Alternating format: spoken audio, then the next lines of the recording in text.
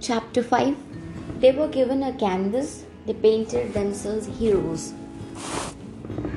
Father once wrote about you like a dress, empty, ghostly. She sits and stares and stares and stares. Eyes just as hollow as the face that wears them. This time I use flowers, those white roses growing in our garden, your other children, to paint your picture. Did I birth them to be used thus? You ask, and I say, I'd rather they be colored in your colors than die colorless.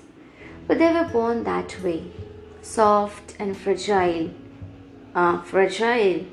Then what are these thorns? What thorns? Here? Look, where are the thorns? I look at you, your face dark and inexplicable like the missing thorns. Then you open your fist. Tiny birds of blood like tears, like stars blooming on the pale rosiness of your drowning palms. You once told me, Icarus never fall in love with an artist. You had been chewing the word for so long that it was now devoid. Artist. No, writers. Never fall in love with a writer. A most desperate bunch. A most selfish, heartless, egoistic bunch. Bloom under praise, shrivel under criticism, or worse, neglect. They want to be real, but screech when they read too closely and the reader discerns their shadowy skeleton. A confusing contradiction. Those writers, to them, you will never be enough. They'll write about your poems. Fall not for pretty, baffling words. Words are winds. Do they fit in your grasp? Do they stay? Words are ghosts, haunting your heart and your house long after their coaster leaves. They wait for your shoulders to listen and your eyes to wander, for it is then you will utter your secrets, and like the Trojan horse, they are in a writer is a Trojan horse, never a gift. A breakdown, a breach, leaving behind endless, impossible grief.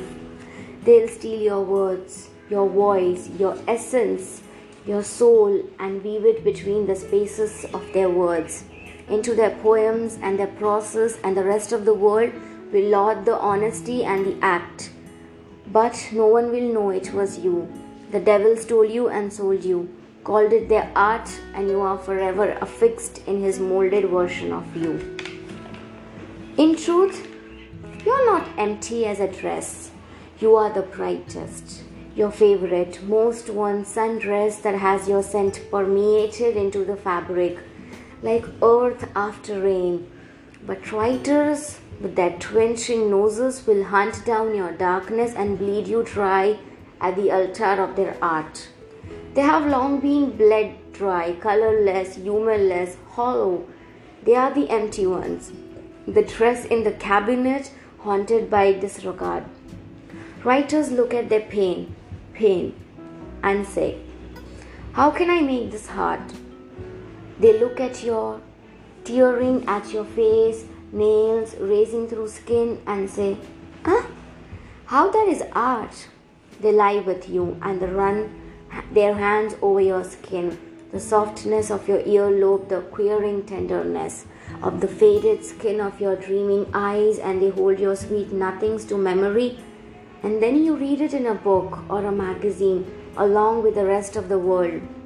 Your nakedness as a spectacle, as the words reflects of the spectacles and the glassy eyes of those reading between the lines, scrutinizing, dissecting with no enthusiasm for the operation. It's a crime. You are the theft, but no one calls writer a thief. He is an artist, godlike in his ability to craft something out of blank nothing. Never love an artist. Your blood will be spilled and spelled, never enough to cover all the emptiness in his words. If I were my mother, I would have choose anonymity over spectacular display. But mother, I am an artist too. Not words, but colors. Colors don't hurt. Look, you are alive in the canvas. Look, feel the cool stickiness of this red on your fingers like the toffee you sneakily eat when you think no one is watching. Smell its earthly whisper. Look at this blue. Taste it, unlike water. The canvas is my reflection. Taste it, unlike water. Like water, the canvas is my reflection. In this painting, you are the hero. You triumph. Do you understand, mother? I am water. I am water. I won't trod over you to squeeze out your colors. No need to break off thorns, mother. I can spill my own blood. I am no parasite. Mother, if I were you, I could have chosen to be a blank page in another blank book, but I am not you, mother. I cannot be.